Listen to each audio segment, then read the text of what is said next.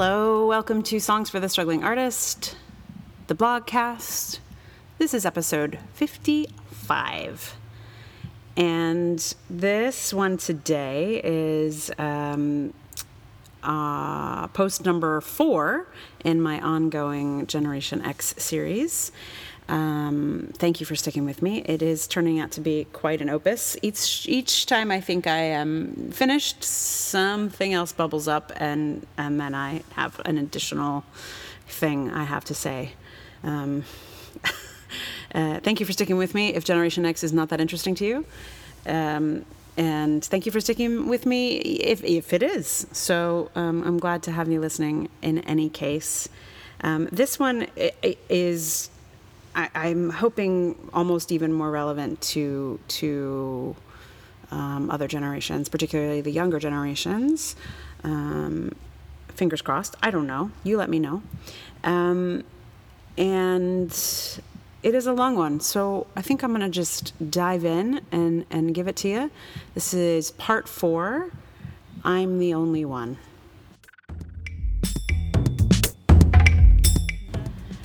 If you haven't seen it, Reality Bites was a film about a bunch of 20-somethings trying to figure out what to do with themselves after college. A subject that would never play with contemporary 20-somethings. Oh wait, that's the exact premise of Girls. Singles was also in this genre. So was Kicking and Screaming. And also Last Days of Disco. And St. Elmo's Fire. The funny thing about thinking about the movies of my youth is realizing the sorts of men that the culture wanted me to find attractive. Watching clips of The Breakfast Club anew helped me understand a lot about why I was attracted to jerks in my youth. Oh, Bender, you're just misunderstood. Reality Bites taught me that it was better to be with a cool asshole than a nice square. Lindy West's article, I rewatched Reality Bites and it's basically a manual for shitheads, sums up the issues of that film quite hilariously and succinctly. Heathers featured a sexy sociopath that you're supposed to find attractive and then realize that he's an actual murderer, and that's not really so cool, you know? In music, boys were nasty and wild and bad. In Singles, the bar for men was so low that all the Bridget Fonda character wanted was a man who'd say bless you when she sneezed. The ideal Gen X man was a scruffy, tortured cynic who told it like it was. And pretty much this cut across genre. David Foster Wallace is the literary Gen X man. Kurt Cobain is the music version. It's a sort of hyper-masculinity, a hyper-cool, and it was clearly toxic. Almost every icon who embodied it eventually killed himself. Keep it together, Ethan Hawke. We're rooting for you. Eddie Vedder, do you need anything? Any kind of support group we can send you to? The quintessence of Gen X-ness was a sort of aggrieved masculinity. While Winona Ryder may have been a Gen X icon, she was always in a relationship with this type of cool dude.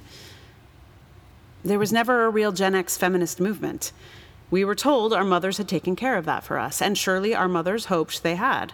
Some of our mothers, and fathers, there were some feminist fathers then too, bought us Free to Be You and Me, and from that we learned that mommies were people and daddies were people and William had a doll and it was all right for all of us to cry.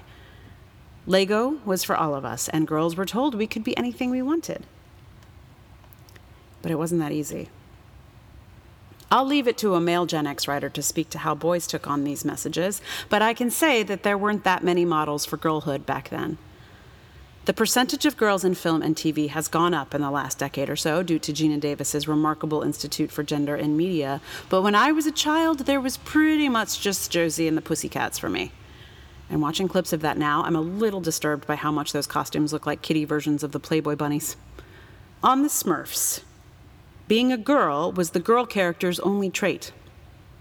While the entire village was full of male serfs with one defining characteristic, brainy, jokey, painter, etc., the one girl was just Smurfette, the girl one. The Muppets' main characters were mostly male, where once again the only major female character was defined by her femaleness and her species. And while Miss Piggy has a distinctive personality, other animals have names that define them more than their species. What if Fozzie the Bear had been Mr. Bear, or Rolf the Dog had been Mr. Doggy, or Kermit was Mr. Froggy? At home, we learned we could do anything, but at school and in pop culture, it became clear that mostly we were supposed to be cute, pretty, and/or sexy. We were supposed to get ourselves boyfriends this way. Cool boyfriends who'd maybe say bless you when we sneezed, but who'd admire us and tell us we were pretty. Oh, and maybe also we could go to college and learn things and maybe have a little career while we were doing that. Nothing too demanding, you understand. We weren't going to be challenging anyone for their jobs, don't worry. We just want to have a little something to make us interesting enough to marry. I was a pretty feminist kid, and I hung out with feminists, but I also wanted a boyfriend. And I felt that I'd have to sell out a little of the sisterhood, a little of my feminist sensibility to enjoy the affections of dudes. This same impulse made its way into my career. My dream was to perform in the theater. But I clocked pretty quickly that the professional theater was not a feminist-friendly place. And one of my first acting jobs, I was berated by a costume designer because I did not own a push-up bra. "You want to be an actress? And you don't have a push-up bra?" he said, horrified, before fitting me for the costume with the plunging neckline. I wanted to work, so I kept my feminist feelings to myself. I bought a push-up bra. I auditioned for floozies and girlfriends and vamps and worked in companies where men always outnumbered women, sometimes 3-1. I knew the deck was stacked before I started, but my belief in myself was so powerful, I thought it would overcome anything. Even a sexist theatrical landscape. I believed I could transform the world around me. Newsflash, I didn't quite. And this is a mistake that every generation seems to make. We think that by raising our girls to believe that they can do anything, that they will. But if we don't make inroads into changing the systemic sexism, we continue to perpetuate the same patterns. Belief is a wonderful thing, but without systemic changes, the same old shit gets reinforced. The thing is, I expect older generations to be sexist, and I expected my generation to be sexist. I saw what they were seeing. I heard their jokes. I got into those arguments about boys just being better than girls. What troubles me are the sexists that are younger than me. Because I had some idea that the generations behind me were so much more open, so much more diverse. That's what the media tells me. Millennials have a reputation for being well ahead on cultural openness, and a lot of them are. But some didn't get that memo. According to this article, the KKK was about to go out of business, but are back in play due to the revitalization in the young. A third of millennials who voted for Lil Donnie T. This doesn't fit into the story of who millennials are in the common imagination. Avocado toast and Nazis wouldn't seem to be compatible.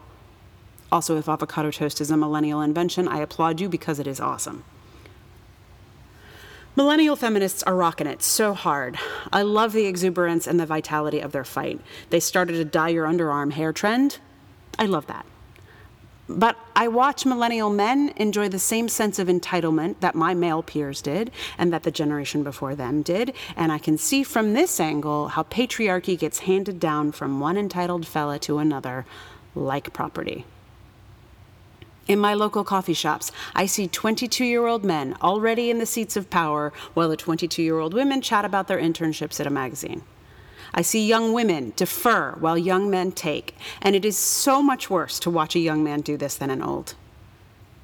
I see young women baffled by a system that they thought was fair when they were getting good grades in school, but that doesn't seem to want them when they graduate. The system banks on young women not noticing the hurdles to their goals until they're older, and the system doesn't value them anymore. It banks on young women being so busy trying to shape their bodies to an ideal to please some imaginary man that they won't have time to change the world. Gen X just got wise to this. We crossed over into the middle space and light bulbs have started to flash. No one's coming to fix this for us. Percentage-wise, American Gen Xers vote more than any other generation. We are politically engaged. We are calling misogyny. We are calling bullshit, but we don't have the numbers. We're the smallest generation.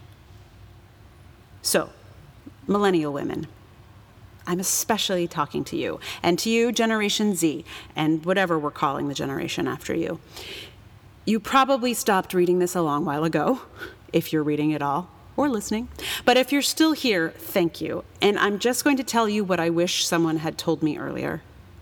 You may think from where you're standing that you will be the woman to beat the odds, that sexism won't have its way with you.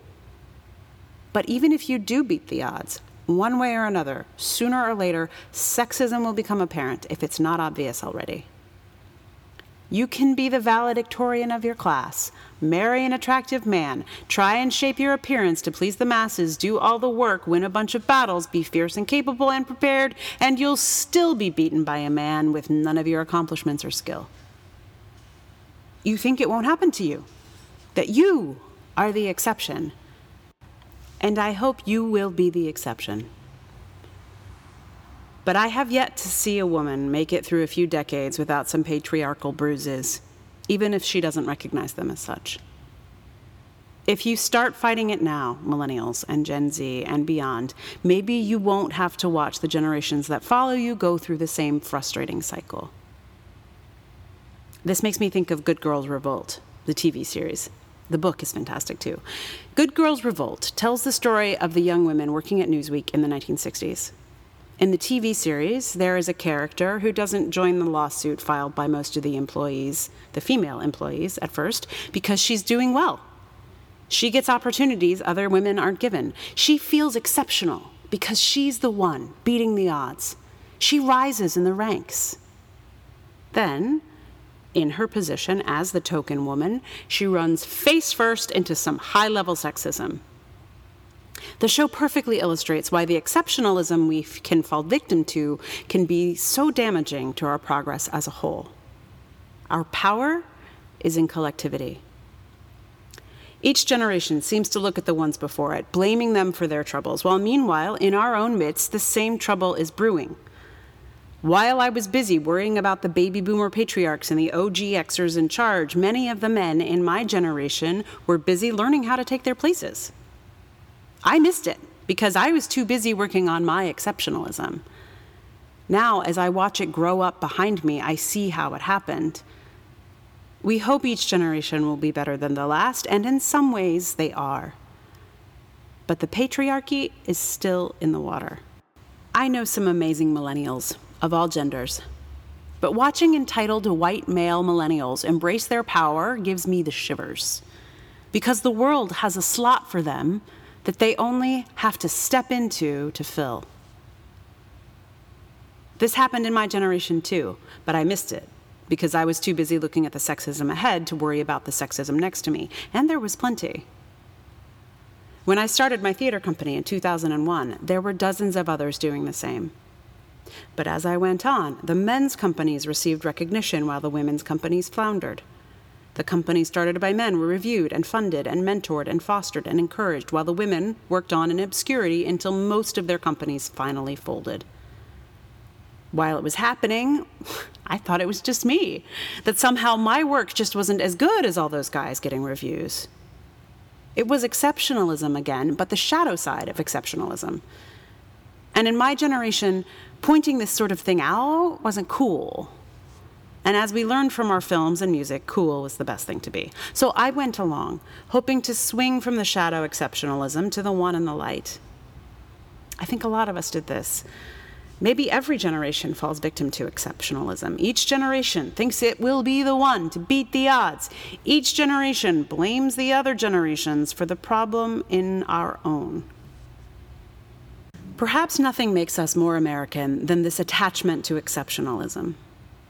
Even if we don't necessarily believe in American exceptionalism, that is, if we don't think we are an exceptional nation, for example, we might still find ourselves believing we are exceptional individuals.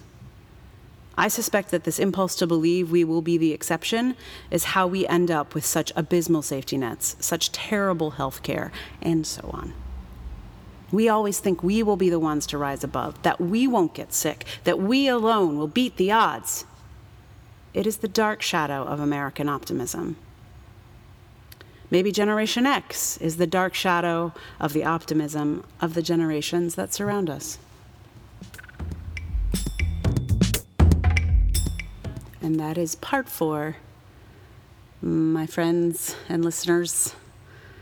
I'm not sure what more to say about it. That's a lot to say. So The song I'm going to put here at the end is a Melissa Etheridge song. Melissa Etheridge was pretty popular in the 80s and 90s. I feel like I sort of undervalued her at the time. And now I really appreciate what what an advocate for desire she was, and perhaps still is. I haven't been following her career since. But this song, it doesn't speak directly to what I'm talking about, but it does have "I'm the Only One" in the title and in the chorus. So that is why I chose it, because the post is really about thinking that we are exceptional, that we are the only one, when in fact we are often not. Although the narrative voice of this song may in fact be the only one. We don't know. Anyway, one of the pleasures of kind of choosing to do this project is that I am singing songs and learning songs that I would not have thought to learn or maybe even cared to learn. But it actually is really exciting to kind of push into sort of songs that I wouldn't have thought of otherwise. So here is Melissa Etheridge's "I'm the Only One."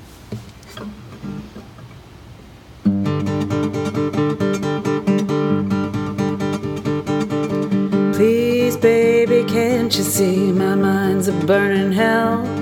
I got razors a ripping and tearing and stripping my heart apart as well. Tonight you told me that you ache for something new, that some other woman is looking like something that might be good for you. Go on and hold her till the screaming is gone.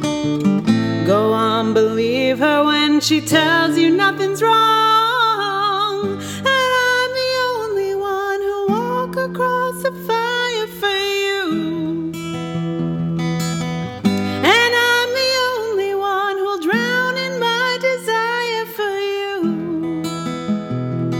It's only fear that makes you run, the demons that you're hiding from, when all your promises are gone. I'm the only one. Please, baby, can't you see I'm trying to explain? I've been here before and I'm locking the door and I'm not going back again. Her eyes and arms and skin won't make it go away. You'll wake up tomorrow and wrestle the sorrow that holds you down today. Go on and hold her till the screaming is gone. Go on, believe her when she tells you nothing's wrong. And I'm the only one who'll walk across the fire for you. And I'm the only one who'll drown in my desire for you. It's only fear that makes you run, the demons that you're hiding from, when all your promises are gone. I'm the only one.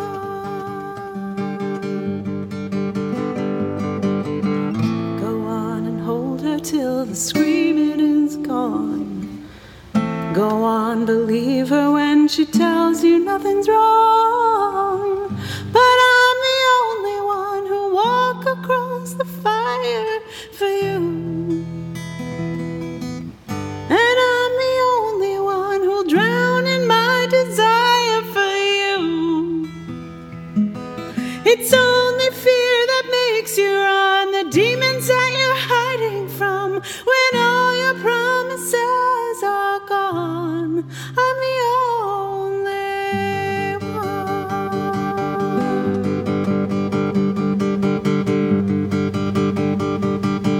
Please, baby, can't you see? Please, baby, can't you see? Please, baby, can't you see my mind's a burning hell? Please, baby, can't you see?